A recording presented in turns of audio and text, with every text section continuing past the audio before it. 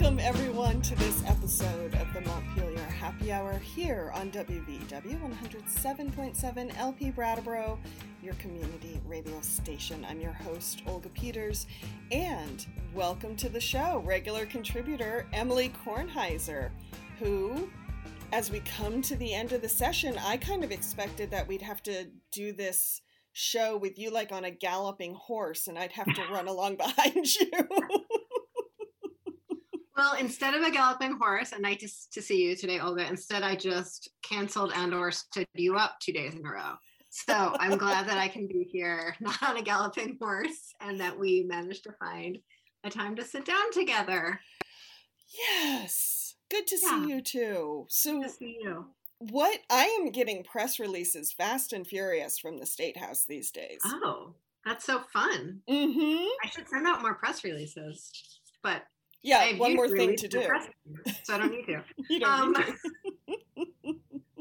We are doing some really cool stuff. I didn't write up a tidy list of all the things because there's going to be so many more things next week, and that's when I'll make my tidy list.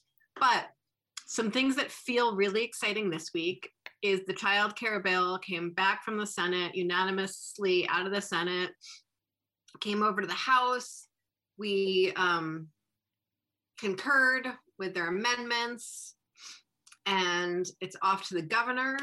So good. Wow. We and for a rehash for folks who didn't catch that episode, however many months ago that was, really significant investments to basically set a minimum amount that families need to pay for childcare to move us towards a system in Vermont where no family would pay more than 10% of their income in childcare costs, to significantly increase the wages of childcare providers so that we can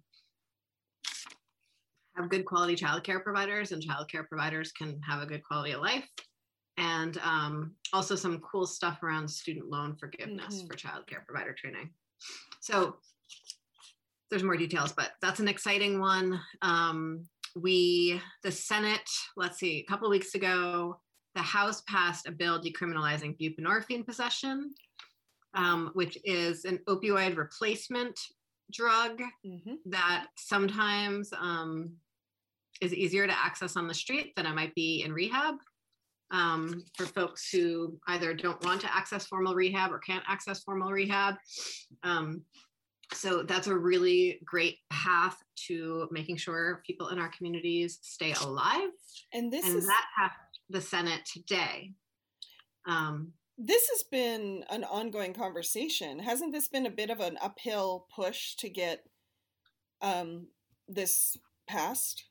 It's been a really uphill push. It's been quite a few years. I know we did a really deep dive on harm reduction strategies a couple times, but particularly about buprenorphine and opioid stuff more than once. The most recent conversation we had about this and a few other bills was with two folks from COSU, the Consortium on Substance Use in Vermont.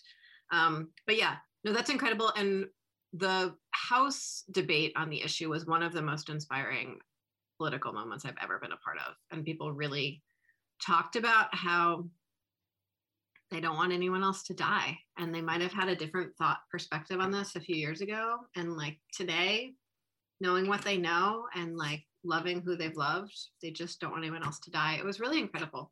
Wow. To see people be vulnerable and curious and admit that they'd been wrong and be able to change their minds. And it was amazing.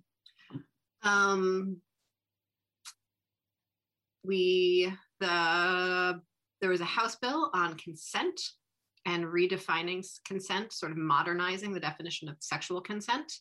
That was having a very rough road of it in the Senate and has now, I think, gotten out of the Senate committee and passed the Senate. That feels like a really good win. And it's coming back to the House. Those are the big ones that jump out at me about things that have gone back and forth. The budget is in committee of conference right now, significant investments in housing, significant investments in broadband that we've talked about, a lot of investments in Vermonters' quality of life. And we'll talk about some of the tax implications of that in a little bit. And then in my own committee, we've been working on S13, which is the pupil weighting factors report, and we voted that out of committee unanimously. Mm-hmm. And so that's an implementation plan and study connected to correcting the pupil weights and really looking at the long-term impacts and successes of Act 60. Right.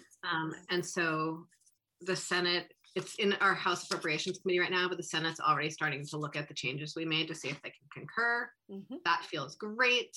There's a rental housing registry bill that also is in our committee right now that's doing some good work to make sure we actually know how much rental housing we have. Yes, Olga. Long-term rentals, short-term rentals. Oh, well done.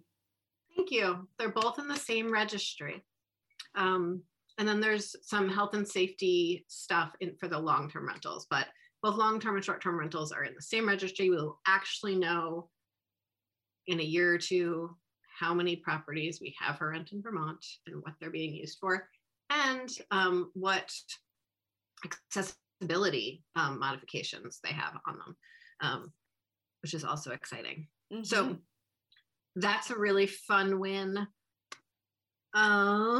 We are finished work today in House Ways and Means on a new cannabis sort of update bill. Now that we have the staff for the Cannabis Control Board was just appointed, really. Mm-hmm. The governor was very, very late in that process. And so everything's a little bit behind. So we had to push out some fees and fee timing on it. But there's also a very cool new system built into this bill about how to make sure folks who have been experienced harm because of previous cannabis restrictions will be able to sort of made whole. And so there's a special fund set up in order to help people invest and start businesses in the cannabis industry. Okay, fantastic. That's really, really fun. So we did some work on that. Some listeners might be really excited that there's a bill that allows Tesla to set up repair facilities in Vermont because of this very complicated thing around automobile franchises. They weren't allowed to before. Now they'll be able to. Don't have a Tesla, so don't have a Tesla. Gotten too engaged on that one, but people seem really excited about it. And that's all I have for now for like brief fly-by-night updates. We've been doing about a bill every hour lately in Ways and Means, so it's a little, it feels a little shell-shocked. So does it feel like, so we've been hearing, what?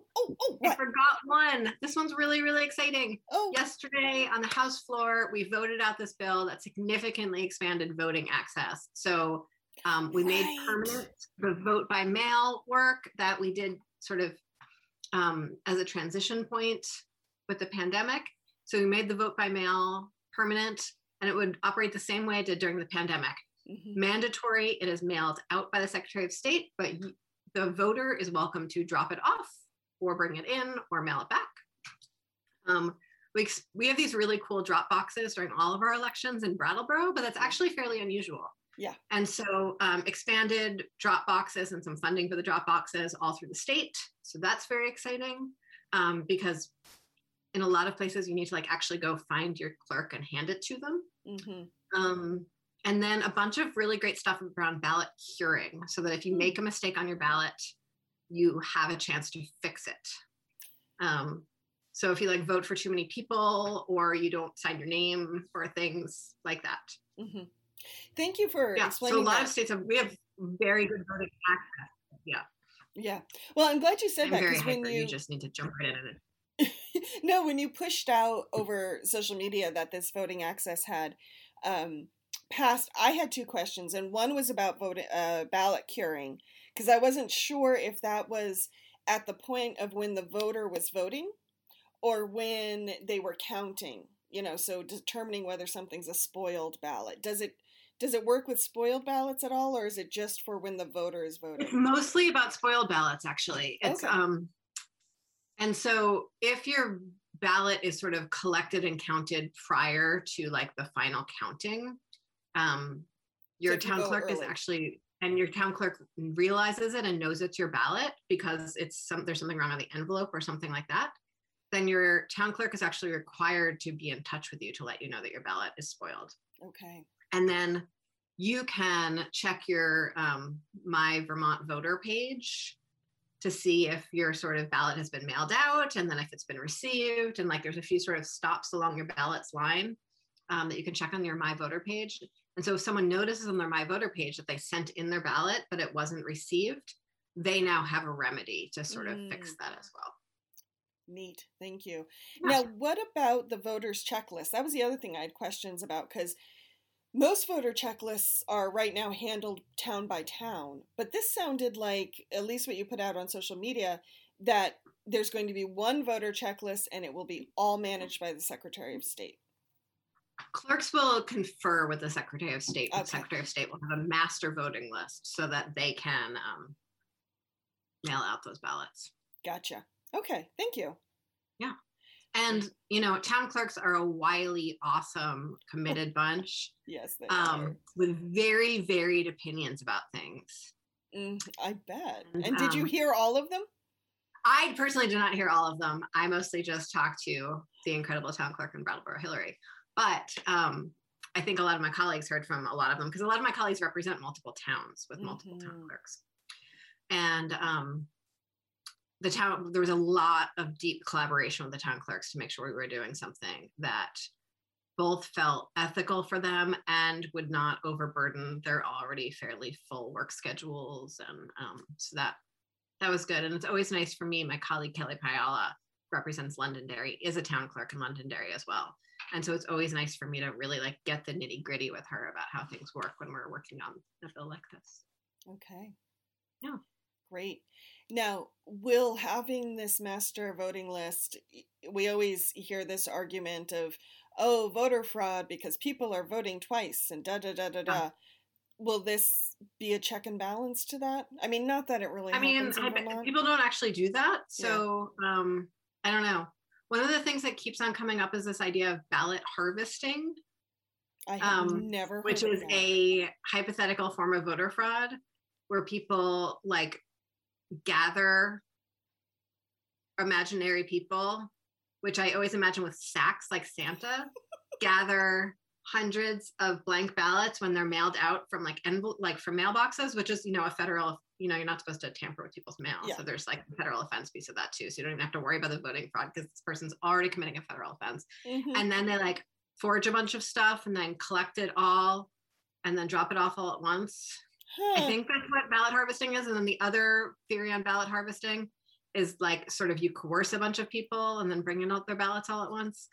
And so that came up a bunch of times. Oh, wow. That's a new one. I think that ballot harvesting, and I've made this joke a few other times, is a lot like partial birth abortions in that they do not exist. They're just a thing that have become very vivid in the imagination of people who are concerned about either abortion or voter fraud. And they've taken on this life of their own, but neither thing actually exists in real life. They're the things that go bump in the night. Yes. So we talked about that on the floor a lot, and there are actually mechanisms in the bill in that someone can't drop off more than a certain number of ballots at once. And I'm not, as a person running, allowed to drop off anyone's ballot other than mine and my partner's or something like that. Yeah. Because you have so much time on your hands to run around to people's houses and gather up ballots. Yeah.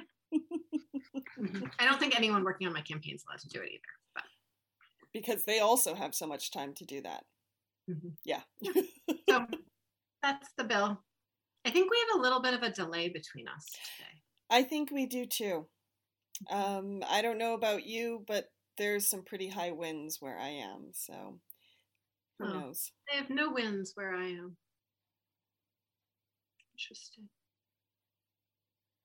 Our computers are probably just in shock from all the Zoom meetings. Maybe. There's some really nice flowers growing out of the grass. Right?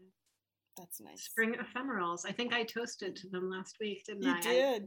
They really get me. I might need to toast to them again. You would be welcome to. So all those bills I mentioned are all in various stages. We sort of got a reminder from a listener that a little more process might be helpful for people. Right. So all the bills I mentioned this time around are all sort of actively being negotiated between the House and the Senate. And they're all likely to make it across the finish line, but some of them might be just sort of concurred with by the House or the Senate and then sent on to the governor.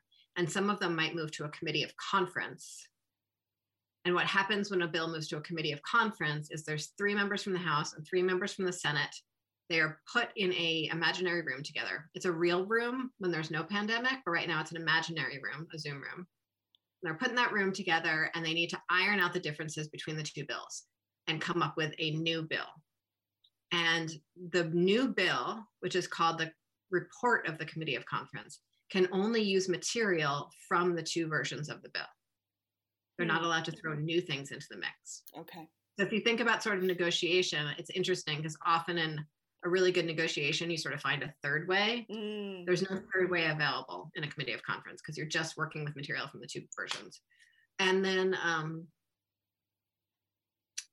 everyone has to sign on and agree to it. And then that then gets sort of voted on and concurred with in both bodies. Okay. And then it goes to the governor.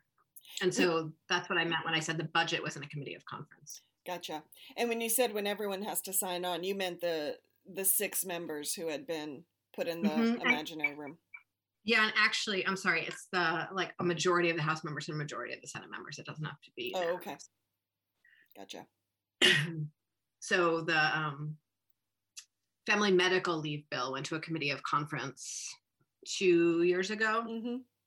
And one of the conferees did not sign on to it. So it does happen. Gotcha. Yeah. So does it feel at this point like the legislature is going to make their May 22nd deadline? That is still the rumor on the street. The fact that the budget's in conference is a really good sign. There's some concerns because we got new federal guidance over the weekend on how we can spend ARPA dollars. And so some reshuffling needs to happen, but that will happen and that seems okay. And then there's a lot of bills that are still in the mix, but they all seem fairly close to the finish line. And the ones that aren't close to the finish line have been moved very far away from the finish line so as not to distract people. And so, yeah, it still feels like we will be finished next Friday. Wow. Yeah. Well, it's a huge difference because if we remember this time last year, the pandemic was still, you were still shuffling all the pandemic issues. And when did the legislature officially adjourn last year? Wasn't it in the fall? So the last year, the legislature usually adjourns right around this time. Yeah. But and then doesn't start again until January 1st. You know that'll go. Telling other people. Yeah, we're letting the others know. And then on last year, I think we went through to July. Yeah, okay, that sounds, yeah. And took August off and then came back for a month in October. Okay. We took like August and maybe some of September off and came back in October. And I think the Appropriations Committee was still meeting through those, and a few policy committees were still meeting through that gap time. The Ways and Means wasn't. Yeah. It was a session that felt like it never ended. It didn't ever end, which is, there, as I've said 100 times before, there's definitely a place for a professional legislature. But when you have a part-time legislature where people have jobs and have made promises to employers to be back full-time at a certain date, it's really hard to be flexible around that stuff. So I know in my workplace, people were getting fairly frustrated and I was feeling fairly filled with guilt, and I was lucky to keep my job through the summer. Yeah. But like, I know, I have a colleague who works at a sawmill and her boss needs someone to be milling the wood. Like, it can't just build up, Right. And she can't cover it from home in between sort of the cracks of the day. So the longer we go on, the more members we actually just sort of lose because they need to go back to work. And so vote counts get lower and lower, and the chances of doing something controversial get lower and lower. So that's part of the reason that we try to stick to the deadline. Mm-hmm. That's a good point. Well, I mean, one of the things we've talked about a lot is who can actually afford to serve and who can take time off work, and that's not everybody. No, and who can afford health insurance if they're working part-time. Right. So, excuse my ignorance on this one. I thought lawmakers received health insurance. Oh, no. Huh. No, we do not. No. That's interesting. No, we do not receive health insurance. Yeah. Yeah. I can't speak for all voters, but to me that seems kind of logical. Yeah, I mean, a lot of my colleagues are over 65, and so they're on Medicare. And so it's actually probably wouldn't even be that expensive to give us health insurance because not all that many of us would be eligible for it. And we could ideally join the state employees health insurance system. The other, it's an existing program. And that we would, that certainly the staff that work with us are part of. So, yeah, that would be really cool. Okay. Food for thought. Yeah. Anyone out there want to start a movement to get me health insurance, please do. It's really, it's very challenging politically to work on issues that would help bring more people into the political process because it looks self-serving from the outside. Yeah. So we generally don't ever change these things, even though they'd probably be in the best interest of Vermonters. Right. Well, I mean, that is kind of a slippery slope when people are voting on their own salaries or they're voting on their own benefits. I mean, I can see how that's a slippery slope. And the way we do structure it is we structure it for like 2 biennium from now, the change will happen so that it won't immediately impact any of the people who are voting on it, but it is still hard. Yeah. We have just about 5 minutes before we go to break, and then I know we're going to talk about some of the tax things that your committee Ways and Means is working on. But in these last 5 minutes, anything else you think people should know about the end of the session or keep their eye on? Another thing that's really interesting that I'm feeling really excited about, it hasn't been finalized yet, but I think we've come to some pretty decent agreement, is the unemployment insurance system, which was from my perspective, probably the greatest failure of state government that we've seen for decades. That was a mess, yes. And a lot of it absolutely not the fault of the unemployment insurance division. We had an ancient computer system that was not ready for the task. We did have an unemployment trust fund that was ready for the task, and we actually had one of the most solvent unemployment trust funds in the country. Some states bankrupted theirs and had to borrow money from the federal government. But the way the trust fund is filled is based on calculations that involve how empty it is, how much the wage base has been the previous year, how much has been paid out the previous year. Right. And because this was such an anomalous year in all ways, it would have sort of automatically gone to the most expensive fee schedule for businesses to pay unemployment insurance. Right. And so we have been sort of considering legislation to remedy that, and really wanted to make sure while we were remedying that and saving significant dollars for businesses, that beneficiaries, those receiving unemployment, were also seeing those improvements in the system and the acknowledgement of the challenges that we have had with the system and the beneficiaries over the last year. And so we have been debating various things, like increasing the reimbursement percentage. So it's only 57% that's reimbursed of people's wages. Increasing the maximum amount. So even if, sometimes you don't even get the 57 if your wages are high enough, because there's a maximum payout. But didn't want to do that because it's the lowest income Vermonters who are receiving unemployment that we most want to help. Yeah. And it wouldn't help them because they're not at the maximum. We talked about a dependent care benefit, and that's actually what the Senate voted out, was just having an increased payment to folks who have dependents. A few other states do that. Mm-hmm. And so as we worked through all of those ideas, the COBOL-based computer system, which is, like has a little flashing cursor, and we've heard about really so many stories about things that have gone wrong with it this year. The commissioner felt really clear that his office was not capable of making any of those changes.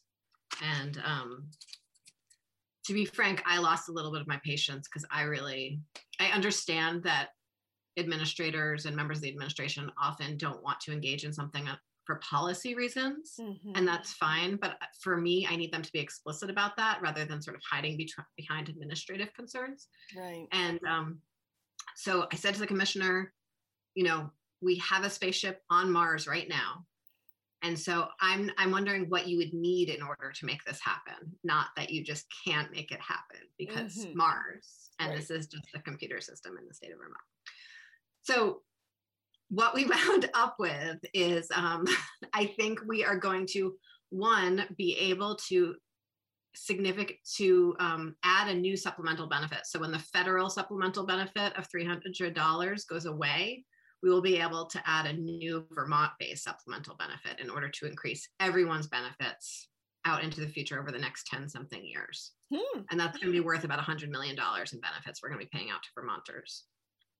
And then we put in place this really awesome task force study to look at all of the problems with the unemployment insurance system, how fraud does happen, how fraud prevention keeps people from getting their benefits, how the system could be configured to better meet the needs of Vermonters that are on it, how the system could be better configured to meet the needs of employers who are working with it, how it can actually meet a modern economy versus the economy that it was designed for in the 50s. All kinds of really awesome stuff, some really great government accountability built in. And I'm so excited for both the money we're going to be getting to Vermonters, for how we were able to fix the system so employers' rates weren't skyrocketing, and a task force. I love a good task force. Yes. And when does this task force start its work? As soon as we sign the little bill. Yay. Okay. Mm-hmm. Oh, I hope we can revisit that again. I'd like to hear how that goes. Totally. Cool. Okay, well, we need to hear from some of our underwriters here on WVEW 107.7 LP Brattleboro. So hang tight, the Montpelier Happy Hour.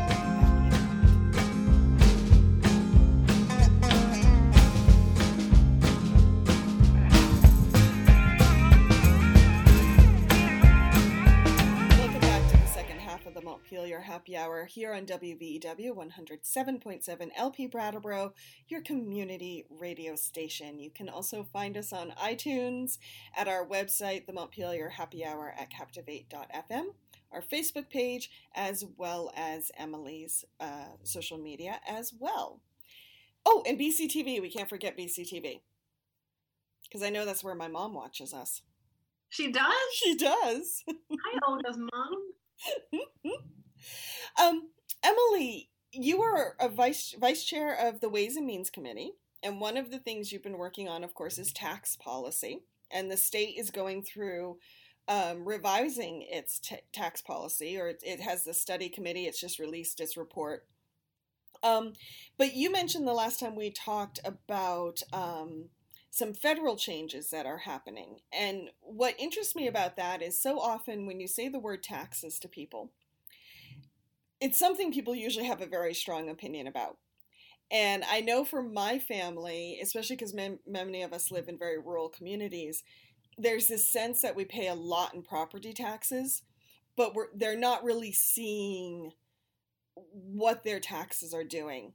And so it can be very frustrating because they feel like money's just kind of going out the door and they're not really seeing what happens with it. But you have some other thoughts on taxes and income inequality, and I would really love to hear more about that before we dive into what your committee's doing. Yeah, absolutely. I also want to say I have a pet theory, and it's very much like a totally imaginary pet theory that I'm probably never going to do anything about. But I think that if we had municipal garbage recycling compost pickup in the entire state of Vermont, people would feel very differently about taxes. I actually think there's something to that. Mm-hmm. I can't believe how lucky I am that a truck drives by once a week and picks up the waste from the end of my driveway. And I am blown away by how incredibly rare that is in the state of Vermont, including in Burlington. You have to contract it privately for parts of it. I mean, it's just wild. So anyway, roads, garbage, those are generally the things that people think of when they think of paying taxes. And here in Vermont, we have a lot of potholes and most of us don't have garbage pickup. And so it's hard to say, like, what are my taxes good for? Yeah. But one of the things, and they're good for lots of things. And, you know, we talk about how great administration can be and schools and stuff like that. But Libraries. Today we're talking about taxes and income inequality. And so there's a few pieces of that. So taxes structure our money in a lot of ways, and like how people invest and how people don't invest. And so one piece of that is really huge is where tax breaks happen. So, and what is credited with taxes? So there's a book that I'm really excited about that I can't get my phone to show up. I think it's called The Whiteness of Wealth, but I'm not exactly sure. That talks about how tax structures have incentivized wealth development in white families and not in Black families over generations. And that's a big reason for the wealth gap. And so like certain family arrangements are incentivized in our tax structure. And I think we're all sort of fairly familiar with that idea. And we don't think of it as incentivizing family structures. We think of it as accommodating family structures, but those are generally the family structures that are the norm, that are accommodated, right? And those that are not, right? Right.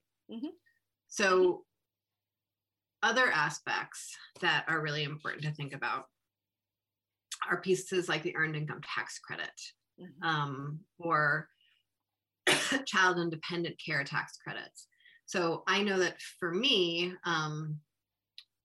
for, you know, most of my son's younger years, at the end of the year, I would get back, when I filed my taxes, I would get back this great big credit, and it would always be exactly as much as summer camp costs. And like the price of summer camp would change. And like summer camp is the weirdest thing to a working parent, because like it's not recreation. It's like you need somewhere for your kid to be during the day. It's childcare. But it's much like harder to navigate than childcare, which is already hard to navigate. We've talked about that a lot. And, you know, once your kid's public school age, they just go to school, and then you have to figure out summer in a different place. And anyway, it's very expensive. And so like, it was almost like government had sort of created a savings program for me that would sort of save up for summer camp, which was this really out of control expense in my cash flow for a long time. So and then there's other pieces of it that can really, tax structures can also really like incentivize the hoarding of wealth. So like the way capital gains are taxed or not taxed, the way wealth is taxed and not taxed, the way, you know, property might be taxed, but non-tangible wealth might not be taxed. And so there's systems that we put in place that sort of cause wealth to be hoarded more or less, essentially. And often we've talked about the problem of our state sort of welfare systems, using the phrase welfare very lightly, that, you know, they're complicated to navigate. You have to sign up for food stamps here, and dependent care benefits here, and health insurance here. And each of them have their own shame cycles attached to them, and their own barriers to jump through, and their own eligibility requirements. And we often ask the question, like, what would happen if we just gave people money instead? Right. Right. And so what our tax structure can do in a lot of cases is just give people money instead. And at the federal level, that's much easier because revenue on a federal level is not actually tied to how much the IRS collects. It's about how much money we make and how much money works within the Federal Reserve and stuff like that, which we're not going to get into right now. But it means that tax rebates don't necessarily cost the federal government money, and tax credits don't necessarily cost the federal government money in the same way they do on the state level, where we are not able to create currency. Interesting. Okay. Because we don't have a state bank, we have a federal. Right. So that's sort of the big framework for like taxes and wealth, and taxes and wealth equality and inequality. And then there's just like sort of the basics of like, we don't really tax the rich, and we tend to put more of our taxes on poorer people than richer people, because flat taxes are easier to administer than progressive taxes, sales tax versus income tax, for instance. There's all of that, but that's not what we're going to talk about as much today. I feel like I'm in a classroom, Olga. You kind of are, because I think people are really clear about their frustrations with taxes, but that doesn't mean we actually understand how they work.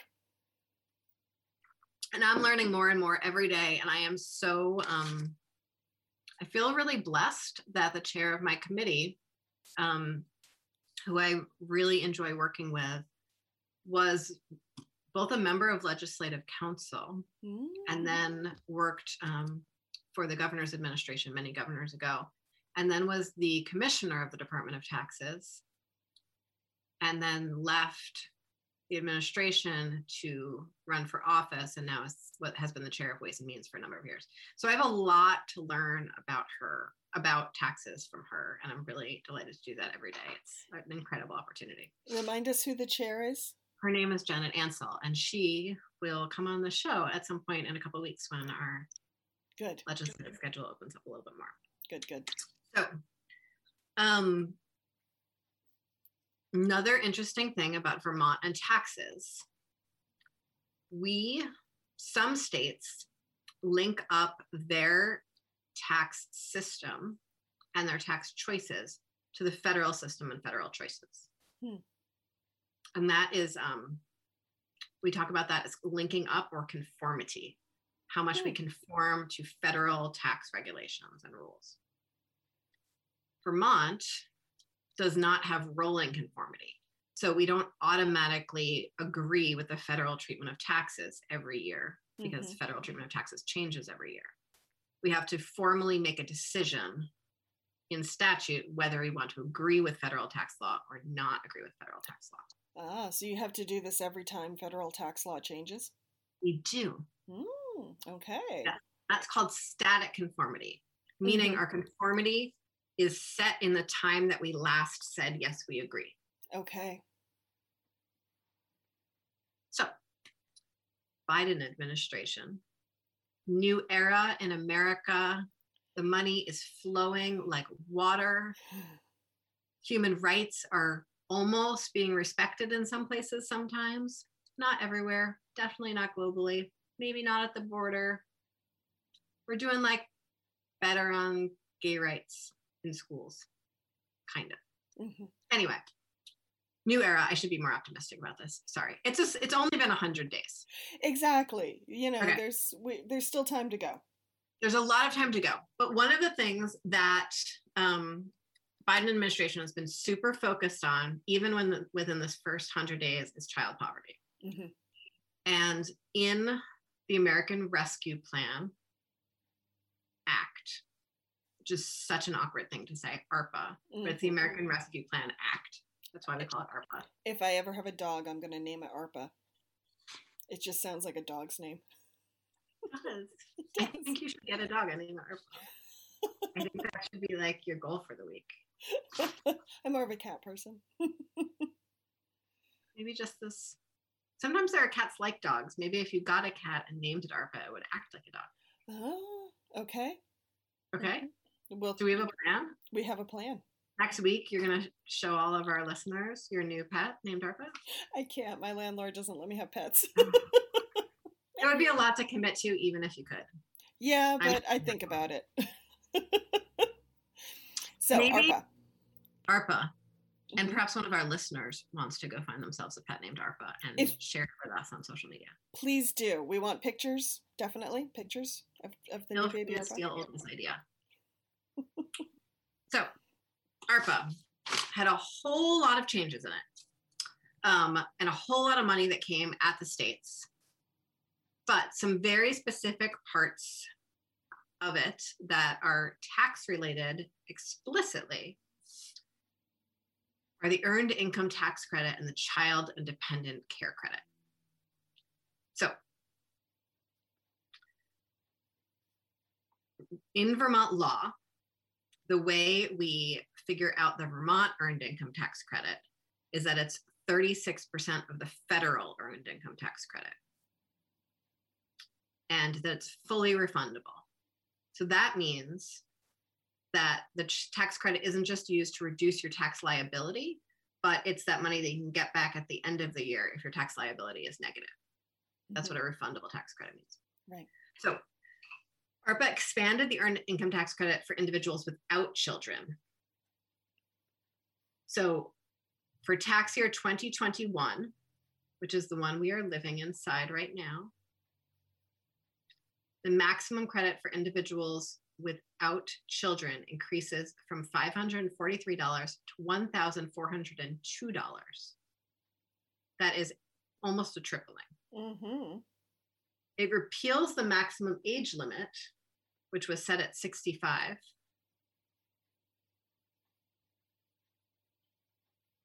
It lowers the minimum age from 25 to 19.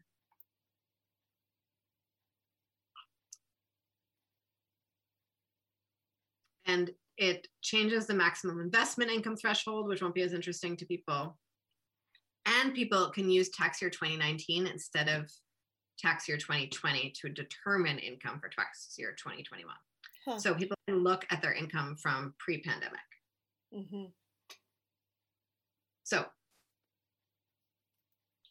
what this means for Vermont is it really like significantly raises the opportunities for Vermonters without children to be getting an earned income tax credit that's much larger from the federal government. But if we link up, and that's something we're planning to do most likely this week, unless something goes drastically wrong, Vermont's 36% will also grow really significantly, because it would be 36% of $1,402, not 36% of $543. Does that make sense? Yes, it does. Okay. And so we could see Vermonters' maximum earned income tax credit go up to like $2,000. Yeah. Do we have any idea how many Vermonters might be eligible for that maximum tax credit? Oh, you know what? I have a spreadsheet with that in it, but it would take me a very long pause to answer that question. What we do know is that it would cost about $6.19 million in fiscal year 2022 in order for us to even do that link up. So that's how much money would go out to Vermonters. Wow. Okay. Yeah. And Vermont's percentage of earned income tax credit that we link up with is one of the highest in the country. Mm-hmm. The only state, I think, that has a higher one than us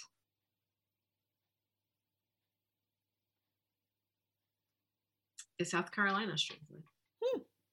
Yeah. At 62%, but everyone else is below our 36. So that's really interesting.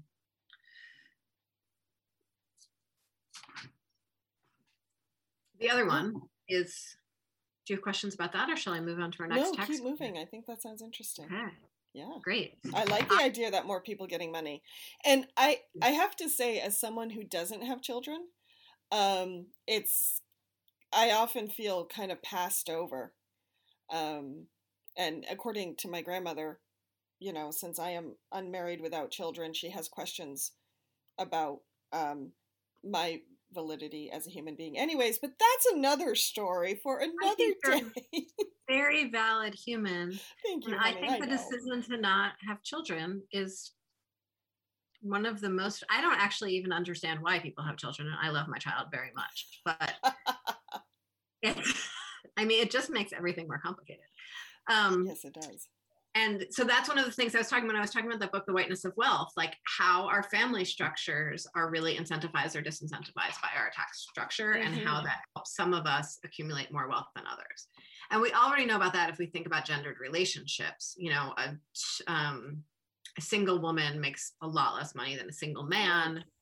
But we also know that a white male gay couple is going to have sort of the highest income of all.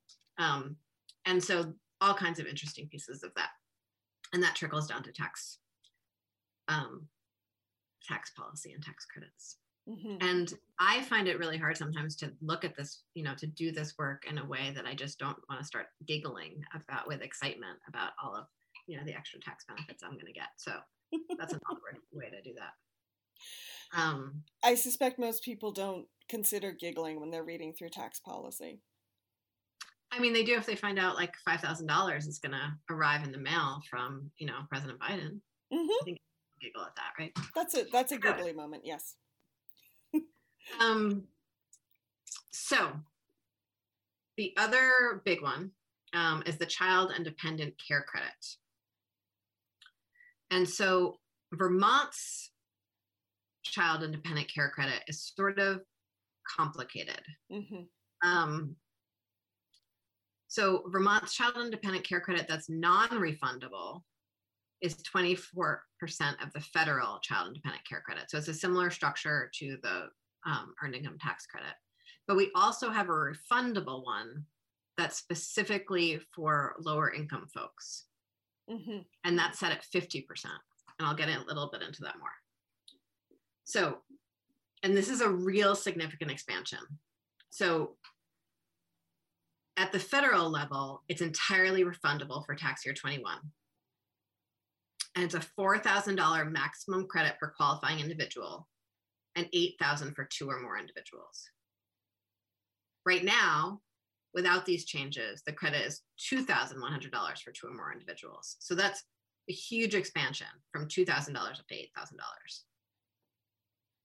It's calculated by taking 50% of qualifying expenses, whereas right now it's between 20 and 35. It's either 20%, between 20% and 35%. And the maximum expenses that can be taken into account are increased from $3,000 for a child to $8,000 for a child, and from $6,000 for 2 or more children to $16,000 for 2 or more children. So what you're actually able to sort of count as an exemption has also significantly gone up. It also significantly increased the income limits. So current law, the credit percentage is phased out by 1% for every $2,000 above $15,000, which means that like it drops out somewhere in like your 45, 50 range. But the new federal law is that it's 1% for every $2,000 above $125,000. Oh, for an individual or a couple? The full benefits, the full credits up to an income level of $125,000 a year. Wow. Yeah. Because a family making $125,000 a year with 2 kids is likely spending like $50,000 of that on childcare. I mean, it's a real acknowledgement of like what the cost of care looks like in a household with more than 1 kid. So that is also a really exciting link up change. Because most of the changes to the Child and Dependent Care Credit are at the higher limits being sort of included rather than more money necessarily going to lower income folks. And our tax credit is not refundable. In Vermont, the link up will have less of an impact than the earned income tax credit link up. Okay. But it will still have a pretty significant impact, and that is really exciting. One of the interesting things as we've been working through, the earned income tax credit has sort of like very clear impacts, right? Like they're in front of you. When we work through the Child and Dependent Care Credit impacts, it's interesting in Vermont because if a family is receiving childcare subsidy, they're likely not paying very much in childcare costs. And so they're not as eligible for this credit for the costs that they paid. And that's more likely to happen at the lower income end because they'd be more likely to be eligible for the childcare credit. But that's the only time that it's refundable. So So there's a little bit of give and take there. There's a little bit of give and take there. And I'm sort of looking at some math with Joint Fiscal Office to see, like, are there tweaks we can make to make sure we're really like getting into that benefit trough that we've talked about a few times, right? There's a population of folks with kids in like the 35,000 to the 50,000 a year range-ish who really have this very challenging financial time because of the costs of things and the tax scale of things and what benefits are available and what aren't, where income is experienced as flat even when it's going up almost $15,000 a year. And so wondering if the child dependent care credit is a way of sort of tweaking that, as a way of helping with some of that.